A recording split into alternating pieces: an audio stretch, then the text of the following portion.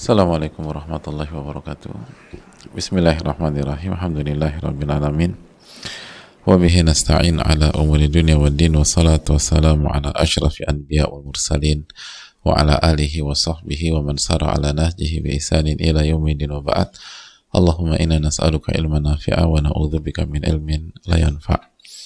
Hadirin Allah muliakan, alhamdulillah kita panjatkan puji dan syukur kita kepada Allah Subhanahu wa taala atas nikmat yang Allah berikan dan Allah limpahkan kepada kita, sebagaimana salawat dan salam semoga senantiasa tercurahkan kepada junjungan kita Nabi kita Muhammadin alaihi salatu wassalam beserta para keluarga, para sahabat dan orang-orang yang istiqomah berjalan di bawah naungan sunnah beliau sampai hari kiamat kelak.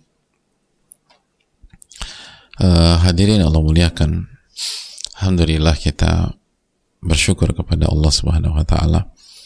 Allah kembali memberikan kita taufik kepada kita. Allah memberikan kita taufik kepada kita. Sehingga kita bisa kembali duduk, bisa kembali bersimpuh, bisa kembali membuka catatan kita, kembali mempelajari Al-Quranul Karim dan hadis Nabi kita alaihi salatu wassalam, kembali merenungkan apa sejatinya diri kita ini dan apa tujuan kita hidup, apa yang kita cari dalam hidup ini, dan bagaimana kita bisa bahagia, bagaimana kita bisa meraih ketenangan, bagaimana kita bisa mengusir segala kesedihan. Dan itulah hakikat dari ilmu, untuk menjelaskan kepada seorang anak manusia bahwa ia hidup dengan sebuah tujuan, ia punya misi, ia punya PR besar yang harus dipenuhi. Dan kalau dia tidak hidup untuk tujuan itu, dia tidak akan bahagia, dia nggak akan tenang, sekaya apapun dia, secantik apapun ibu-ibu sekalian, sekuat apapun bisnisnya. Tapi sebaliknya, kalau dia hidup dan dia mengerti apa tujuan dari kehidupannya dan dia kerjakan itu dalam kehidupannya tersebut, maka dia akan bahagia walaupun dia nggak punya uang. Dia akan bahagia walaupun dia biasa-biasa saja secara fisik. Dia akan mendapatkan ketenangan yang dimimpikan oleh jutaan orang. Dan hadirin Allah muliakan, tujuan itu baru bisa terjawab jika kita belajar, jika kita taqarrub, jika kita mengkaji Al-Quranul Karim dan sunnah Nabi kita alaihi salatu wassalam. Karena hanya Allah yang bisa memberitahukan kita itu semua. Dan Allah sudah berfirman, "Lita'lamu anna Allah ala kulli syai'in qadir." Tujuan Allah ciptakan kehidupan ini agar kalian mengetahui dan mengenal dan memahami bahwa Allah lah yang berkuasa atas segala sesuatu. Wa anna Allah qad ahata bi kulli syai'in ilma. Dan ilmu Allah yang mencakup segala sesuatu. Ilmu Allah lah yang mencakup segala sesuatu. Itu Allah sebutkan dalam surat At-Talaq ayat 12. Sebagaimana Allah juga berfirman, "Wa ma khalaqtul jinna wal insa illa liya'budun." Tidaklah aku ciptakan jin dan manusia kecuali untuk beribadah kepada diriku. Maka ibu-ibu yang Allah muliakan, disinilah pentingnya kita belajar. Kita belajar bukan agar kita tahu, tapi kita belajar agar kita bisa berubah, biar bisa taat sama Allah, biar bisa bertakwa, biar bisa meraih kebahagiaan kita di dunia dan di akhirat. Semoga kita bisa mencapai itu semua dan semoga Allah memberikan taufiknya kepada kita. Amin ya rabbal alamin. Hadirin Allah muliakan, selanjutnya salawat beriring salam semoga senantiasa tercurahkan kepada Rasulullah alaihi salatu wassalam beserta para keluarga, para sahabat dan orang-orang yang istiqomah berjalan di bawah naungan sunnah beliau sampai hari kiamat kelak. Hadirin, kita kembali bersama Al-Wabilush Shayyib karya Al-Imam Al-Allama Ibnu Qayyim rahimahullah ta'ala, buku yang mengajarkan kepada kita tentang bagaimana kita mengenal Allah Subhanahu wa ta'ala dan bagaimana kita mengingat Allah Subhanahu wa ta'ala. Dan kita sedang membahas bahwa manusia itu akan dijegal, akan dicegah untuk mendapatkan kebahagiaannya. Syaitan gak akan tinggal diam. Syaitan gak akan tinggal diam, hadirin. Hawa nafsu kita juga selalu ngajak kepada keburukan, kecuali yang dirahmati oleh Allah. Inna nafsa la'ammaratun bisu.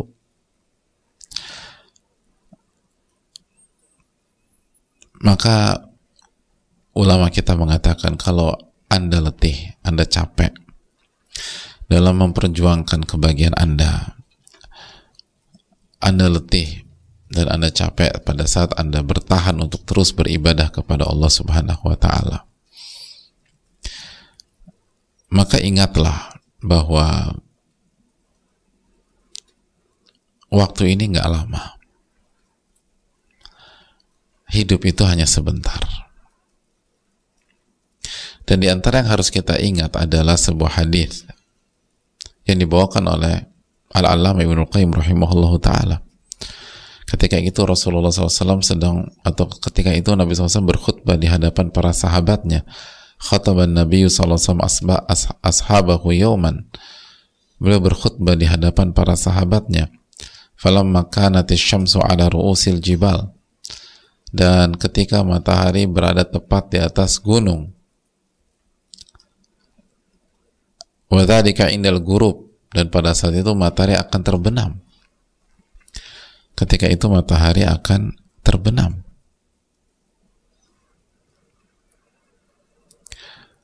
Hadirin Allah muliakan, dalam riwayat yang lain kejadian itu pada asar, pada waktu asar atau pada salat asar. Waqad kadati syamsu tagib, dan pada saat itu matahari akan terbenam. Jadi hadirin Allah muliakan, Nabi SAW berkhutbah di sore hari, itu poinnya. Setelah asar, di saat matahari mau terbenam.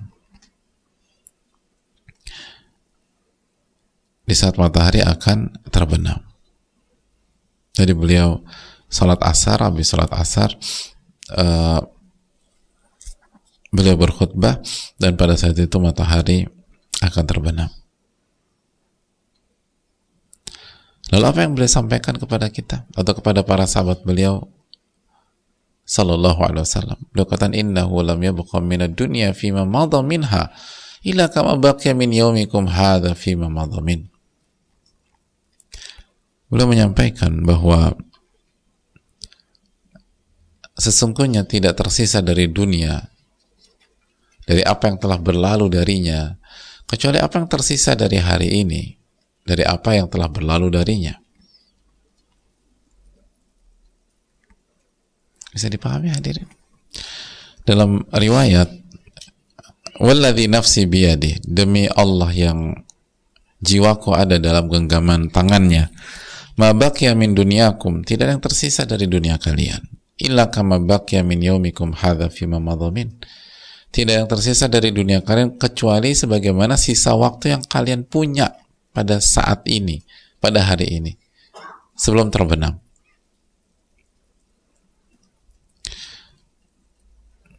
Jadi ibarat kehidupan dunia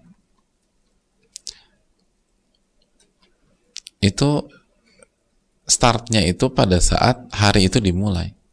Nah, sisa waktu kita dalam kehidupan dunia ini itu seperti detik ini saat aku berkhutbah di hadapan kalian sampai terbenamnya matahari. Artinya apa? In kana ma baqiya min yaumikum qalil.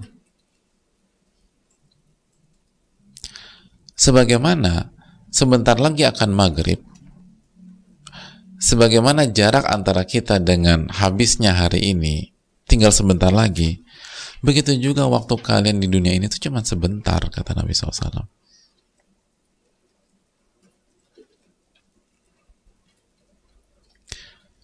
cuma sebentar, nggak lama. Seperti waktu asar menjelang maghrib. Sebagaimana cuma sebentar, hidupkan di dunia pun juga sebentar itu, kata Rasulullah SAW.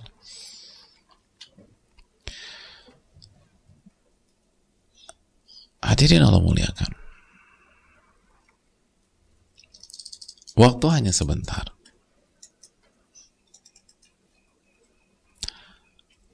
Ini pesan besar dari Nabi kita alaihi salatu wassalam, dan sangat dalam. Dan lihat bagaimana Nabi SAW menggunakan contoh yang sangat simpel dan semua orang bisa mengerti.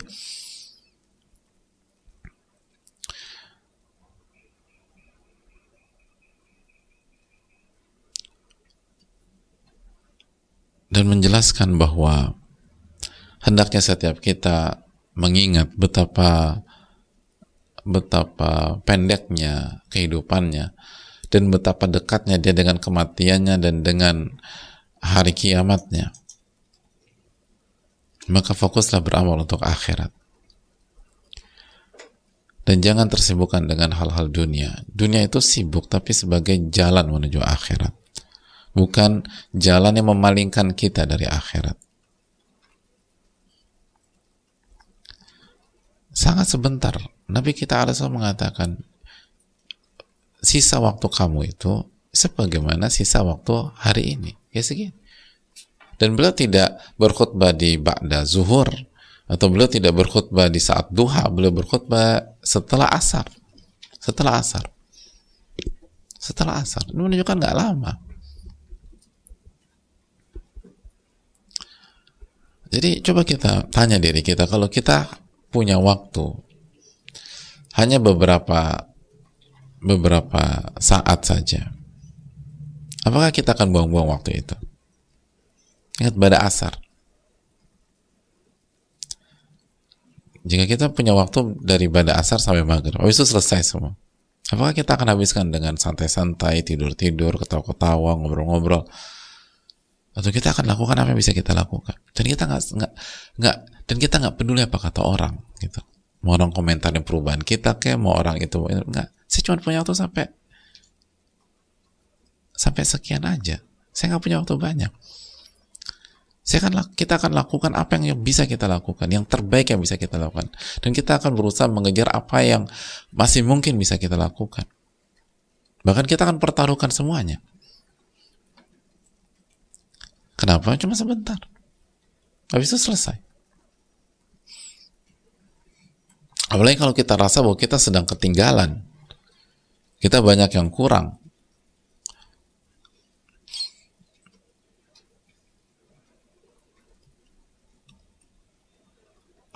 Kalau di sebuah pertandingan olahraga dan waktu tinggal sebentar lagi, itu pelatih akan memasukkan semua strikernya.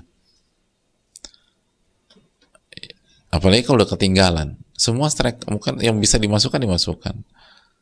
Gelandang serangnya akan dimasukkan. Yang bisa dia lakukan. Itu logika berpikir ilmiah. Nah, waktu kita cuma sebentar, hadirin.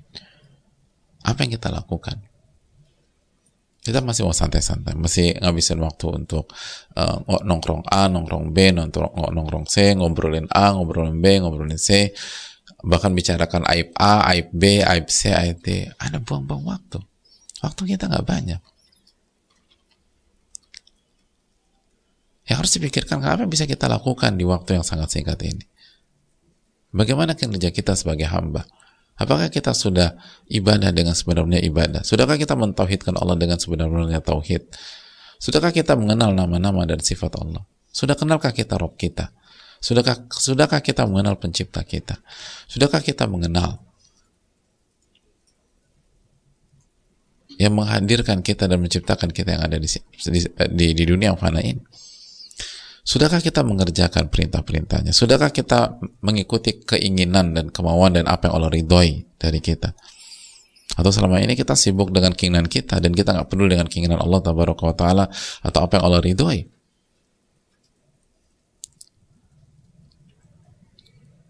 Yang penting kita ridho, kita nggak peduli apa yang Allah ridhoi. Bagaimana sholat kita? Bagaimana puasa kita? Bagaimana zikir kita? Sudah zikirkah kita? Waktu nggak banyak. Itu belum kita bicara kekhusyuan. Kita baru bicara amalan zahir aja banyak banget PR kita. Padahal amalan zahir. Lalu bagaimana dengan amalan batin? Bagaimana dengan amalan hati? Seikhlas apakah kita? Sekuat apa kita menerima perintah dan larangan Allah Subhanahu wa taala? Seridho apa kita menerima takdir Allah Tabaraka wa taala? Setawadu apakah kita? Apa kita nggak benar-benar sudah bersih dari kesombongan, dari keangkuhan, dari kearogansian? Apakah kita sudah mempersembahkan semua hidup kita untuk mencari ridha Allah Subhanahu wa taala sehingga kita bisa mengucapkan sebuah kalimat dari lubuk hati kita yang paling dalam, inna salati wa nusuki wa mahyaya wa mamati lillahi rabbil alamin la syarika la wa bidzalika umirtu wa ana awwalul muslimin. Sesungguhnya salatku, ibadahku, sesembelihanku, hidupku dan matiku aku persembahkan semuanya untuk Allah Subhanahu wa taala. La syarika la, tidak ada sekutu. Tidak ada sekutu. Hadirin Allah muliakan. Kalau kita masih punya PR di sana, PR di sini, PR di kanan, PR di kiri, PR dalam masalah lisan, PR dalam masalah hati. Hati kita masih sombong, kita belum amanah, kita belum jujur, kita masih banyak bapernya, nanti baper lagi, lalu baper lagi. Kita masih tricky dalam hidup. Yang kita kejar bukan ridho Allah tapi ridho pribadi. Maka sadarlah waktu-waktu kita nggak banyak. Sadarlah bahwa waktu kita nggak banyak. Nah, waktu yang sedikit ini apa yang kita lakukan? Itu poin. Kok masih ngelanjutin pola yang sama? Waktu kita nggak banyak kok. Nabi SAW mengatakan, sisa waktu kalian atau sisa waktu kehidupan itu sebagaimana detik ini dengan berakhirnya hari ini. Cuma sebentar, sekarang udah ba'da asar loh, kata Nabi SAW. Sekarang udah ba'da asar, nggak ada waktu lain. Dan detik-detik itu akan berjalan lagi, berjalan terus. Apa yang sudah dipersiapkan? Apa yang sudah dilakukan?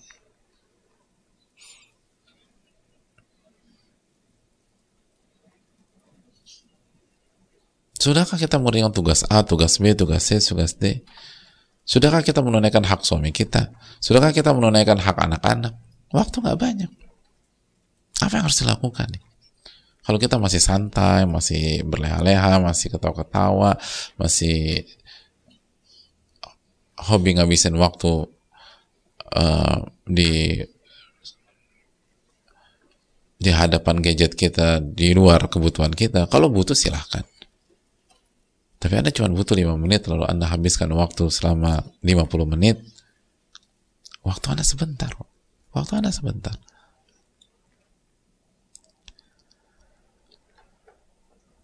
Hadirin Allah muliakan, ini cuma sebentar.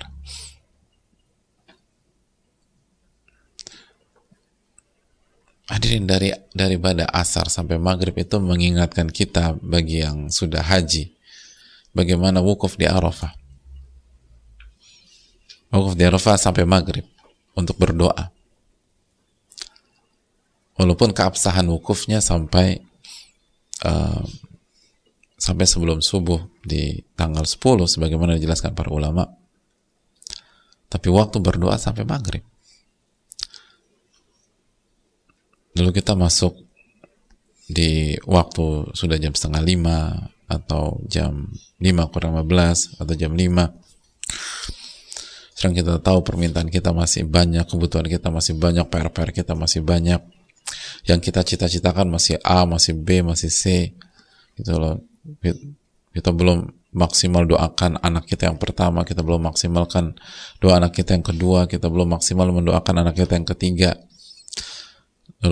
Lalu di waktu yang sama kita teringat kedua orang tua kita, dan sebagian kita kedua orang tuanya udah meninggal, terus gimana mereka dalam kubur, kita pengen doa juga dengan ke mereka.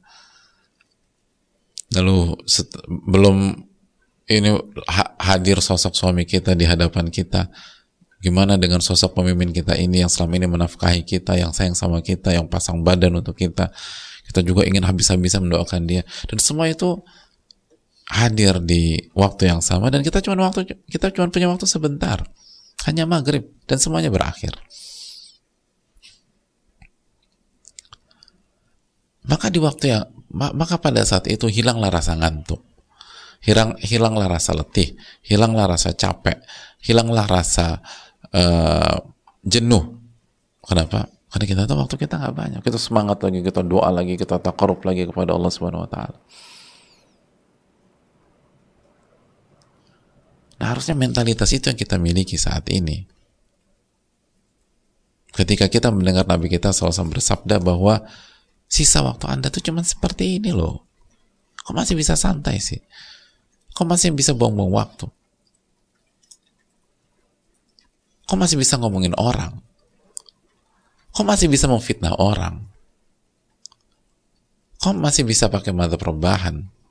Kecuali kalau kita butuh istirahat atau bed rest, itu perkara lain.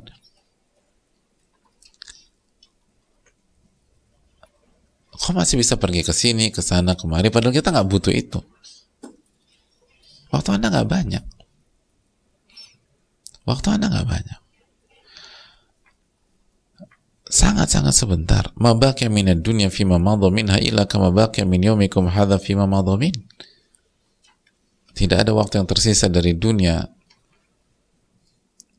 dari apa yang sudah berlalu, kecuali apa yang tersisa saat ini sampai waktu itu habis, atau hari ini habis. Cuma sebentar.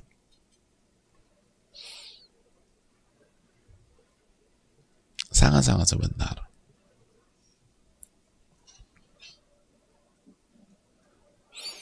Oleh karena itu, hadirin Allah muliakan, maka kata para ulama, faya'mal li akhiratihi akthar min an yashtagila bidunyahu. Hendaknya apa yang dia kerjakan untuk akhiratnya itu lebih banyak daripada kesibukan duniawinya. Apa yang ibu-ibu kerjakan untuk akhirat ibu-ibu harusnya lebih banyak daripada kesibukan dunia ibu-ibu sekalian. Karena waktu cuma sebentar. Waktu hanya sebentar. Dan jangan sampai kita menyesal. Jangan sampai kita menyesal. Penyesalan itu sangat menyakitkan. Dan itu yang disesalkan oleh orang-orang yang atau saat meninggal dunia. Rabbirji'un la'alli a'malu salihan fima taraktu. Ya Allah, kembalikanlah aku ke dunia sehingga aku bisa mengamalkan hal yang aku selama ini tidak kerjakan. Padahal aku mampu, padahal waktu itu ada, padahal kesempatan itu ada, padahal aku bisa, tapi aku nggak kerjakan. Waktu hanya sebentar, jamaah. Jadi tolong dimanfaatkan. Hanya dari berada asar sampai berakhirnya hari tersebut. Hanya dari berada asar sampai berakhirnya hari tersebut. Sebentar. Beberapa saat saja. Nggak lama. Lalu setelah itu tidak ada amalan, hadirin. Setelah itu tidak ada ibadah. Yang ada adalah hisab. Yang ada hanyalah hisab. Yang ada hanyalah audit. Yang ada hanyalah Allah akan tanya seluruh apa yang kita kerjakan, apa yang kita ucapkan, apa yang kita katakan, apa yang kita langkah-langkah apa yang Anda lakukan selama hidup. Yang berikutnya yang ada adalah pertanyaan, dari mana Anda dapatkan uang dan bagaimana Anda mengalokasikan waktu Anda, dihabiskan untuk apa, kecerdasan Anda untuk apa nanti. Yang adalah pertanyaan demi pertanyaan yang datang bertubi-tubi. Dan sanggupkah kita menjawab itu semua? Kalau kita santai-santai, kalau kita buang-buang waktu nggak banyak. Waktu tidak banyak, itu yang harus kita camkan. Waktu nggak banyak, kita nggak punya banyak waktu.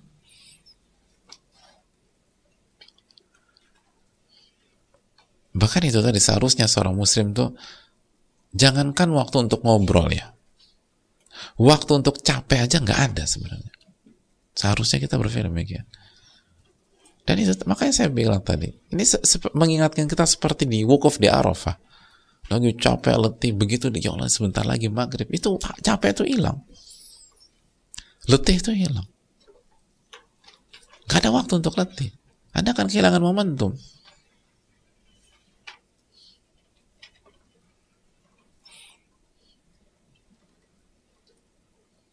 Anda kehilangan momentum.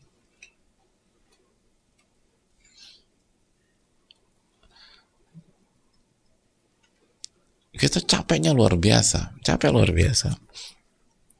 Lalu kita ada flight pagi dan ini adalah perjalanan sangat penting, makanya kita belum sangat kurang tidur selama 3 hari ini karena persiapan dan preparation untuk keberangkatan safar kita ini. Kita sibuk ini, kita sibuk itu, segala macam.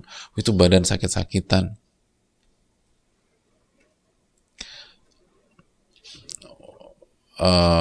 First flight, misalnya flight jam 5 atau jam 4, lalu kita harus berangkat ke airport jam 2 atau jam 1, lalu kita baru bisa selesai jam setengah 12, jam 1 kita harus berangkat ke airport, atau jam 2 kita harus berangkat ke airport, kita baru selesai jam setengah 12 atau jam 12. Oke, ada window 1 jam atau 45 menit untuk tidur, lalu kita putuskan untuk tidur. Bayangkan itu pas bangun tuh beratnya kayak apa coba. Baru 2 hari 3 malam mungkin belum tidur, atau sangat-sangat sedikit lah waktu kita untuk tidur selama 3 atau 2 hari ini. Dapat kesempatan tidur cuma 45 menit. Pas kita dibangunkan dan sangat berat, kita akan kata pada diri kita, saya nggak punya waktu untuk capek, saya nggak punya waktu untuk tidur, saya nggak punya waktu untuk letih. Saya harus bangun, saya harus mandi, dan saya harus berangkat ke airport. Kapan nanti saya tidur? Nanti di pesawat. Itu bahasa. Nanti saya tidur kan di pesawat. Bismillah. Sekarang saya nggak punya waktu untuk istirahat. Saya nggak punya waktu untuk istirahat, saya nggak punya waktu untuk capek, bahkan saya nggak punya waktu untuk letih. Dan kita akan bangkit, kita akan mandi lagi. Padahal terakhir kita masuk kamar mandi yang sama itu 40 menit yang lalu.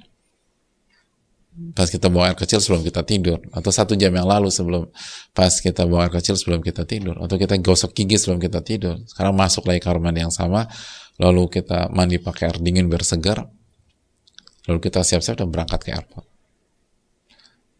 Nggak capek tuh mas, saya nggak punya waktu untuk capek. Itu bahasa kita. Saya nggak punya waktu untuk capek. Kalau nggak saya ketinggalan pesawat. Terus kapan tidur? Nanti di pesawat saya tidur, insya Allah. Ada begitu sampai pesawat, udah duduk manis, tidur. Bismillah kalau mau amutu ahya. Kita bangun pas waktu subuh, tidur lagi, beristirahat sampai landing. Bisa. Hadirin, waktu kita cuma sebentar, kok kita sia-siakan. Kok masih sempat ngomongin orang?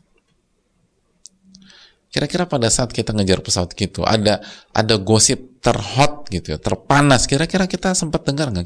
Saya nggak punya waktu untuk denger itu. Lalu teman kita bilang, lu udah berubah ya, nggak mau dengerin isu lagi? Nggak, gue nggak punya waktu gitu. Gue nggak punya waktu. Gue harus kejar flight.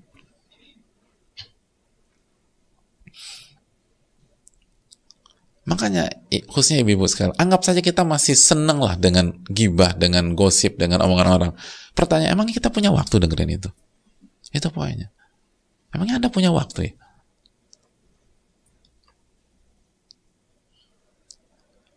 Itu dulu nih, kita nggak usah bicara senang atau nggak senang. Ngomongin orang tuh cocok dengan hawa nafsu kita. Makanya kalau ditanya dari apa sejujur-jujurnya, mungkin kita senang, tapi pertanyaan, emang punya waktu ngomongin orang? Anggap saja kita masih senang ngedengerin urusan orang, ngebahas urusan orang. Pertanyaan simpel, emang masih punya waktu ngurus urusan orang? Masih punya waktu? Mana waktunya? Nggak ada waktu. Jadi nggak usah bicara like or dislike. Emang Anda punya waktu ngurusin ini semua? Sedangkan Anda belum A, belum B, belum C, belum D, belum E. Ada banyak kita nggak bisa baca Quran sama sekali, nggak bisa baca Quran. Anda punya waktu ngurusin itu? Yang ada sebagian mengklaim bisa baca, ketika disuruh baca lahan jali, salahnya fatal, merubah makna. Jadi Anda nggak punya waktu untuk, tapi masih bisa ngurusin orang, dalam tanda kutip ya, secara konotasi negatif, ngebahas urusan orang, ngegibain orang. Emang Anda punya waktu yang ngurus itu? Sedangkan baca Quran aja Anda nggak bisa. Terus gimana di hadapan Allah Subhanahu wa taala?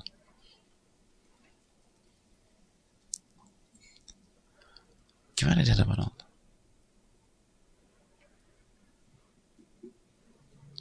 Maka itu yang perlu kita camkan.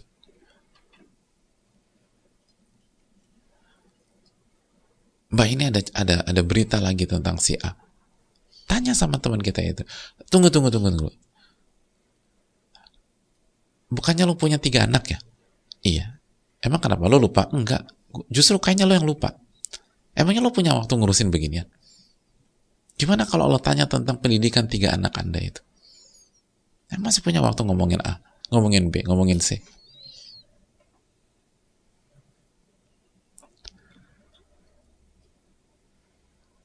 Mana waktunya mana? Jadi sebelum kita emang kita punya waktu ya?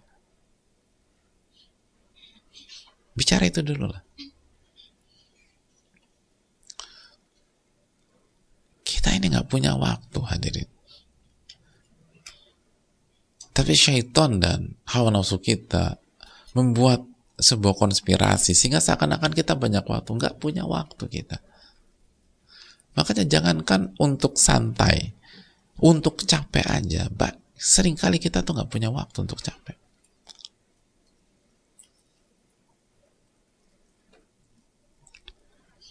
Kok bisa Anda melakukan ini, melakukan itu? Makanya itu para ulama ketika ditanya, ketika diajak gabung untuk nongkrong, untuk ngomong ngalor ngidur, kata mereka apa? Saya minta tolong berhentikan matahari yang sedang bergerak di atas. Maksudnya berhentikan waktu. Kalau Anda bisa berhentikan matahari, kita akan bicara. Kalau enggak, saya nggak punya waktu.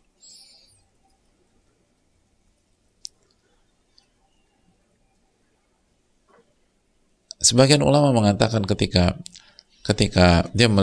mereka melihat ada orang-orang yang buang-buang waktu, coba tanya ke mereka, waktu mereka jual apa enggak? Bisa nggak kita beli waktu mereka? Daripada sayang dibuang-buang, mendingan kita bayar pakai uang. Daripada buang-buang gratis begitu. Tapi masalahnya nggak bisa beli waktu. Waktu nggak bisa dibeli dengan uang. Oleh karena itu hadirin, khususnya ibu-ibu sekalian, waktu kita sebentar, sangat sebentar. Jangan buang-buang waktu lah. Itu yang dikatakan Rasulullah Sallallahu Alaihi Wasallam. Ini yang bisa disampaikan, semoga bermanfaat. Kita buka sesi tanya jawab. Wassalamualaikum warahmatullahi wabarakatuh.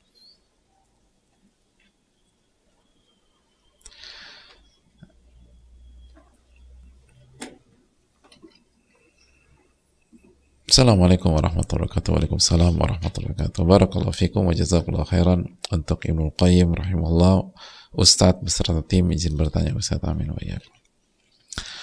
Bila mertua seringkali mengadu domba antara kami, suami dan istri, kemudian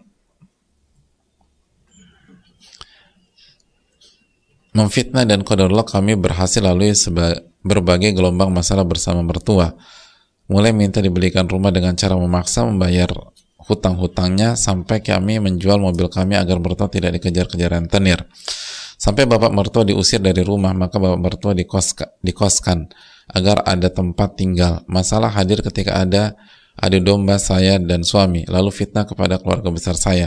Apakah boleh bila saya sedikit menjaga jarak dengan keluarga mertua yang sepertinya ingin pula tinggal di rumah kami, mengingat rumah yang ditempati katanya ingin diberikan ke adiknya yang nganggur? Terima kasih atas pertanyaannya. Jawabannya boleh. Dijelaskan oleh para ulama kita. Bahwa salah satu hak istri itu punya tempat tinggal yang bisa memberikan hak privasi untuk dia.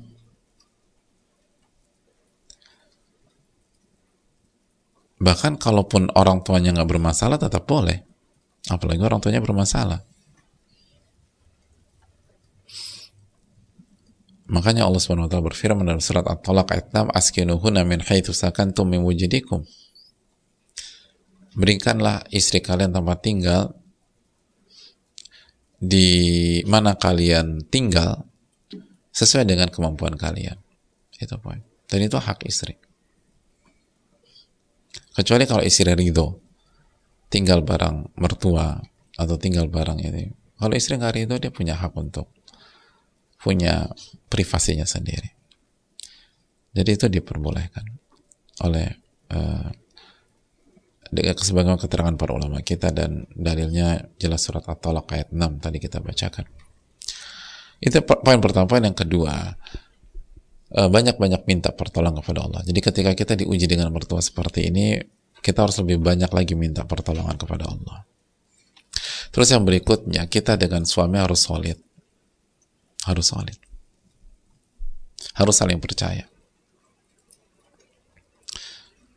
Dan perlu briefing gitu loh. Briefing rutin.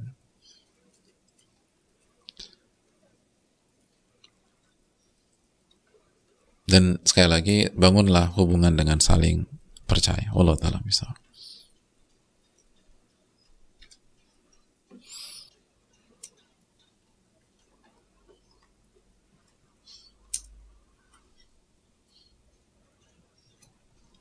Assalamualaikum warahmatullahi wabarakatuh. Perkenalkan, saya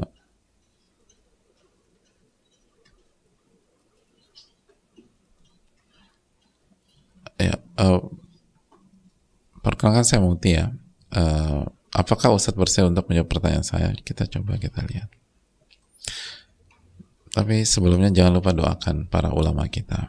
Kita dapat ilmu dari mereka dan kita diminta untuk membalas kebaikan orang yang berbuat baik dengan kita. Saya sedang ada masalah besar dalam rumah tangga. Saya sedang bingung. Cerita singkat, suami dalam keadaan kena pelet pelakor, dalam tanda kutip.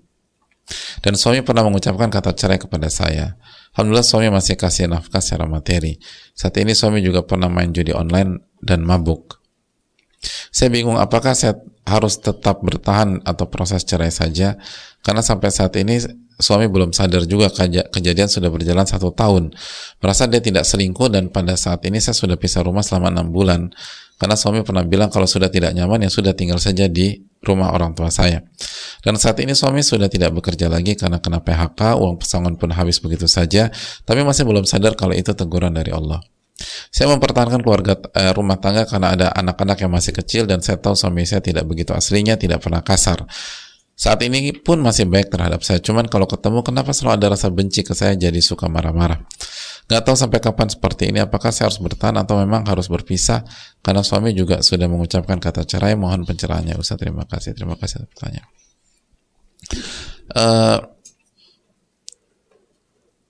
Perlu dipastikan apa yang maksud dengan pelet pelakor. Apakah ini sebuah bahasa kiasan karena suami kita tergila-gila dengan wanita lain, walaupun wanita itu nggak menggunakan praktek apapun gitu loh, atau memang ada upaya kesyirikan di sana, ada upaya dengan bantuan jin dan seterusnya.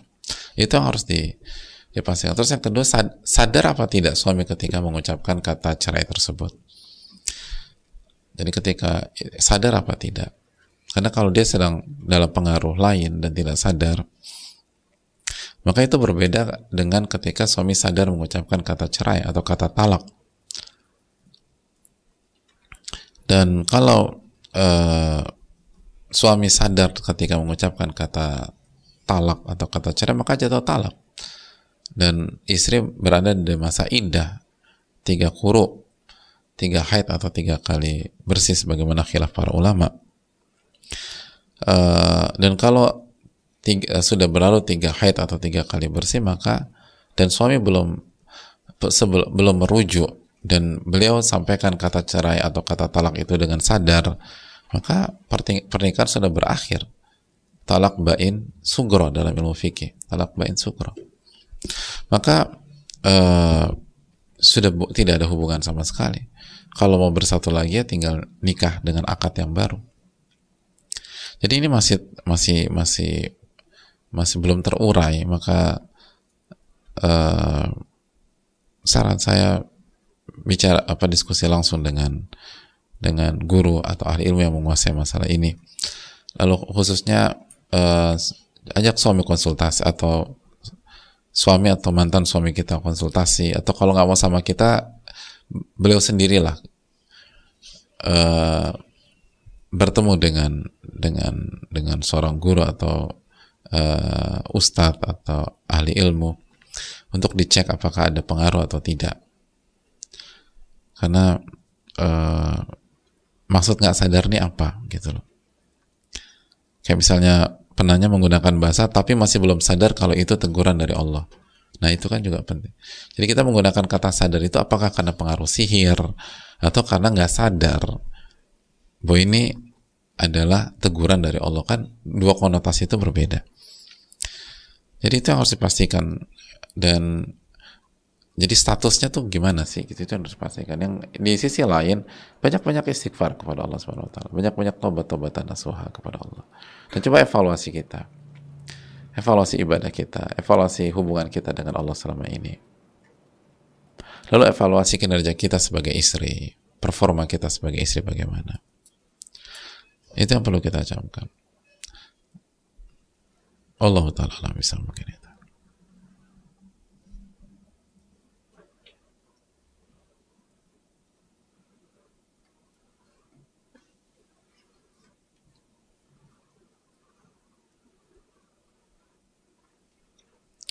Assalamualaikum warahmatullahi wabarakatuh. Waalaikumsalam warahmatullahi wabarakatuh. Semoga Ustadz, tim kajian kaum muslimin selalu sehat dalam lindungan Allah Subhanahu wa taala. Amin ya rabbal alamin. Dan jangan lupa doakan Al-Allamah Ibnul Qayyim dan para ulama kita hadirin. Ustadz, saat ini saya sedang proses dengan laki-laki. Qadarullah untuk tingkat pendidikannya di bawah saya, beliau SMA dan saya S2. Insya Allah beliau mau melanjutkan studi S1, umurnya juga selisih 5 tahun lebih muda, pekerjaan dan lain-lain. Beliau mau menerima kekurangan saya yang belum tentu laki-laki lain bisa menerima. Saya menuju ke tahap yang lebih serius, namun hati saya flat saja, Ustadz. Mungkin ini juga doa saya yang diijabah oleh Allah SWT untuk tidak mencintai sebelum akad nikah. Mohon nasihatnya untuk saya, Ustadz, agar hati saya mantap atau hilang keraguan dan perbedaan yang lumayan ini tidak menjadi kendala di kehidupan rumah tangga kami nanti, agar saya tetap patuh dan hormat kepada suami. Saya melihat insya Allah beliau orang yang baik agama dan akhlaknya. Jazakallahu khairan, barakallahu fikum. Semoga pertanyaan saya ini termasuk yang dibacakan agar selanjutnya membantu saya ringan untuk melangkah dan hilang keraguan. Hadirin Allah muliakan, yang pertama bahwa intinya tuh bukan lulusan ya, tapi intinya tuh kemampuan dan skill dan kualitas setiap orang.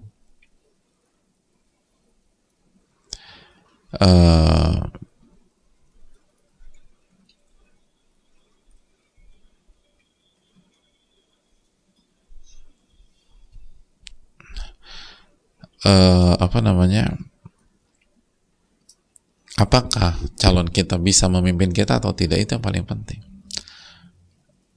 Beliau nggak lulus SMA, nggak lulus SMP, nggak lulus SD bahkan, tapi dia bisa ngelit kita, dia bisa mimpin kita sebagai seorang suami kepala rumah tangga. Pertimbangkan, dia lulusan S3 tapi dia nggak bisa mimpin. Pikirkan lagi. Ini bukan tentang lulusan apa, walaupun lulusan penting, makanya kan mimpin poinnya. Orang tuh nggak akan bisa mimpin, apalagi mimpin istrinya yang lulusan S2, kecuali dia punya value, lalu punya pengetahuan yang cukup, dan dia punya karakter, dia punya banyak hal. Jadi fokus, dan bukan tentang lebih muda atau lebih tua. Ada banyak suami lebih tua nggak bisa mimpin. Ada banyak suami lebih muda jago mimpinnya. Ini bukan tentang muda atau tua. Ini bagaimana memimpin. Ini bagaimana memimpin. Karena Allah berfirman, "Ar-rijalu qawwamuna 'alan nisa" dalam surat An-Nisa 34. Laki-laki itu pemimpin bagi istri atau wanita. Adapun namun hati saya flat saja, hati yang datar-datar saja, belum tentu positif. Karena Nabi kita SAW bersabda dalam hadis tentang melihat calon itu kata undur ilaiha fa innahu ahra an yuadda an fa innahu ahra an yuaddi ma bainakuma. Lihatlah bagian tubuh dari dia, karena melihat itu lebih mendukung untuk kelanggengan kalian berdua nanti setelah kalian menikah. Jadi artinya adalah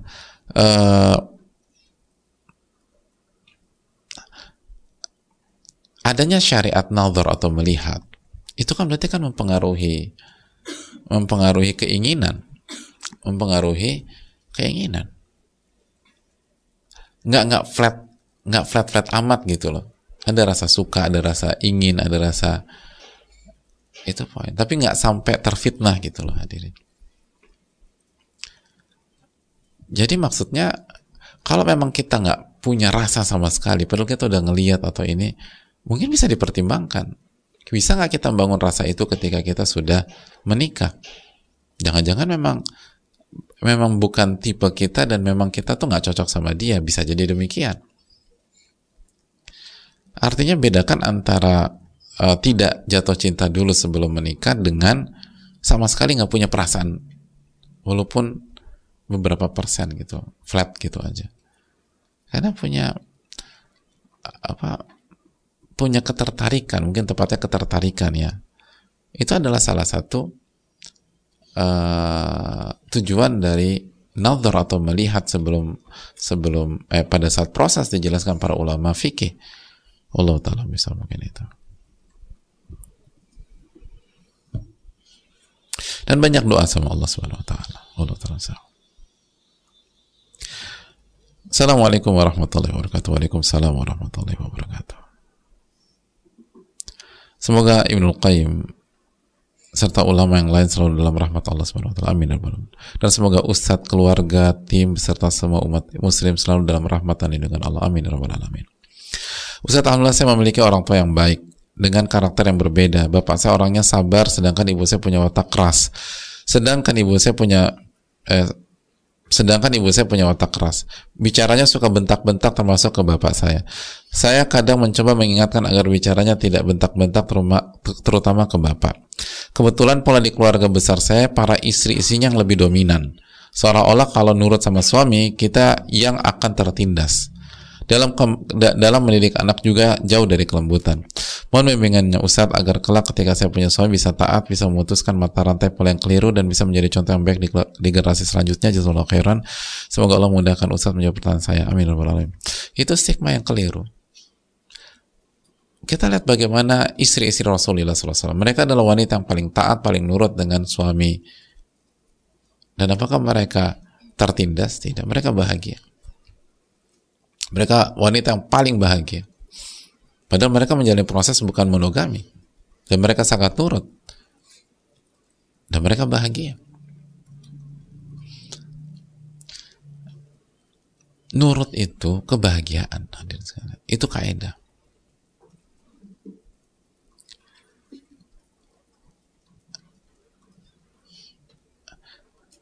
Di semua, bukan hanya dalam rumah tangga, di semua bidang gitu loh. Di semua bidang. Nurut kepada pemimpin adalah kunci ketenangan dan kebahagiaan di semua bidang. Nah, ketika di rumah tangga yang jadi pemimpin adalah suami, karena Allah berfirman ar-rijalu qawwamuna 'alan nisa, ya udah nurut. Jadi kita nggak usah ribet-ribetkan dengan di semua bidang gitu. Coba tanya, kalau misalnya keluarga kita atau yang wanita-wanita punya bisnis nggak? Punya perusahaan apa nggak? Oke, punya. Oke, kira-kira gimana kalau bawahan mbak nggak nurut gitu loh? Nyaman nggak? Ya nggak nyaman loh. Kan harus nurut sama pemimpin. Ya udah, Allah berfirman ar-rijalu qawwamuna 'alan nisa. Laki-laki pemimpin dalam rumah tangga.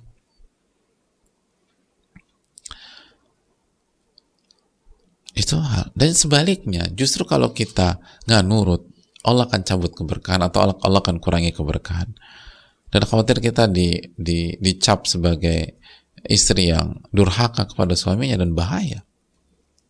Dan justru kita akan kehilangan keberkahan di dunia dan di akhirat. Oleh karena itu, jangan sampai kita berlaku keras, kasar, atau bentak atau suara tinggi kepada suami. Jangan. Itu bukan cara yang diinginkan oleh Allah dan Rasulnya SAW. Dan itu bukan cara dalam menggapai kebahagiaan, dalam menggapai keberkahan, atau dalam membangun sakinah mawaddah warahmah. Nurut, kecuali disuruh melakukan kemungkaran atau maksiat.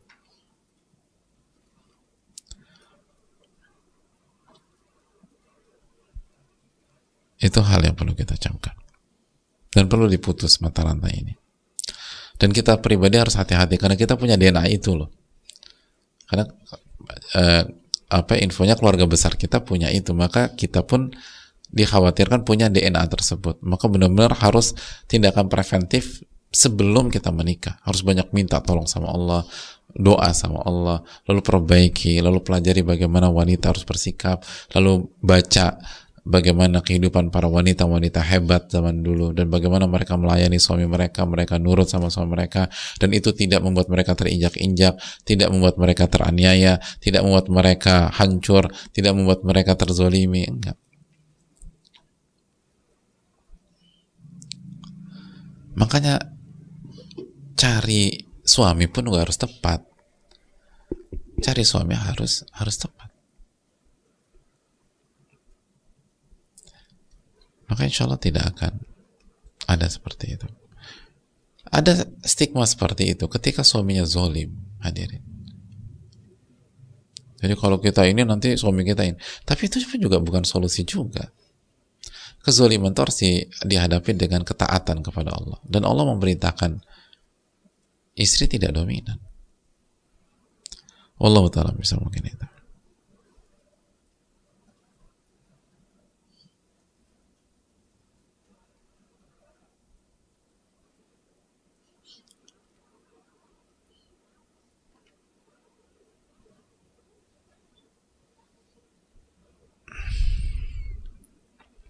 Assalamualaikum warahmatullahi wabarakatuh. Waalaikumsalam warahmatullahi wabarakatuh. Semoga Allah senantiasa merahmati Imam Ibnul Qayyim, para ulama beserta keluarga mereka, begitu pula Ustadz beserta tim dan keluarga dan seluruh kaum muslimin dimanapun berada. Amin ya rabbal alamin wa iyyakum. Izin bertanya Ustadz, Ramadan ini insya Allah suami saya meminta saya untuk pulang kampung menemani orang tua saya yang sudah tinggal berdua saja. Di sisi lain saya sangat bersyukur memiliki suami yang mendukung saya untuk birrul walidain. Namun saya pribadi mengkhawatirkan diri saya. Ibu saya adalah tipe yang keras dan suka kasar dalam berkata-kata dan kadang memarahi saya di depan orang-orang jika ada sesuatu yang salah di mata beliau. Sementara hati saya kadang belum bisa lapang sepenuhnya saat mendengar sesuatu yang menyakitkan. Mohon nasihat Ustadz agar saya bisa berhati lapang saat berhadapan dengan ortu, dan bagaimana mengubah karakter yang tidak lemah lembut menjadi lemah lembut, karena suami pernah bilang kita gaya bicaranya memang begini, sukunya bukan tipikal lemah lembut. Jazakallahu khairan wa barakallahu fikum. Ya, terima kasih atas pertanyaannya. Kalau suami udah meminta, maka hukum asalnya istri nurut selama bukan maksiat.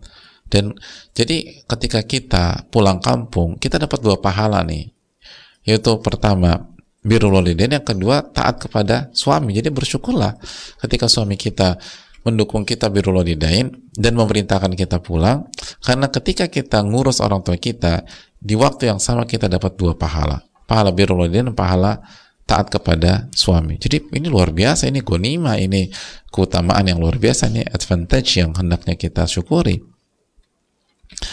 Adapun ibu kita keras dan suka kasar, hadapi dengan tawakal kepada Allah, hadapi dengan zikrullah, dan persiapan dari sekarang.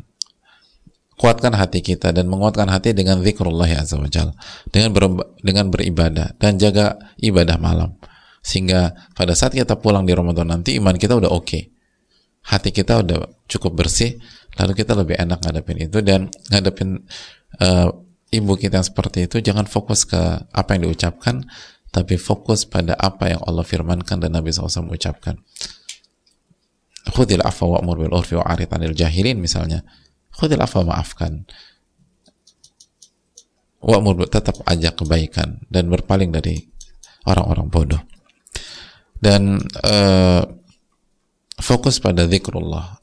Ingatnya sama Allah, jangan ingat sama kata-kata yang diucapkan. Yang bikin kita sakit hati itu karena kita ingat apa yang diucapkan oleh beliau.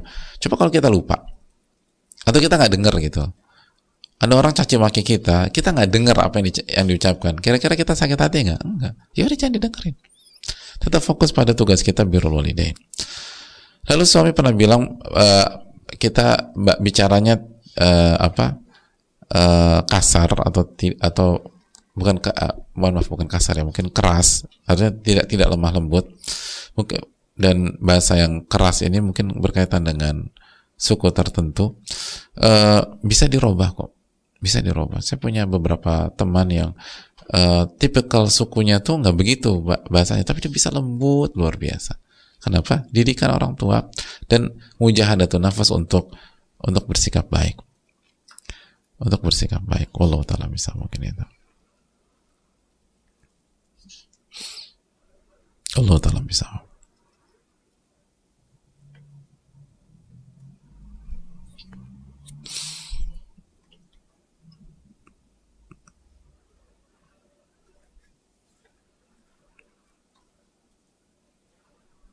Saya rasa cukup sampai di sini, waktu sudah jam segini.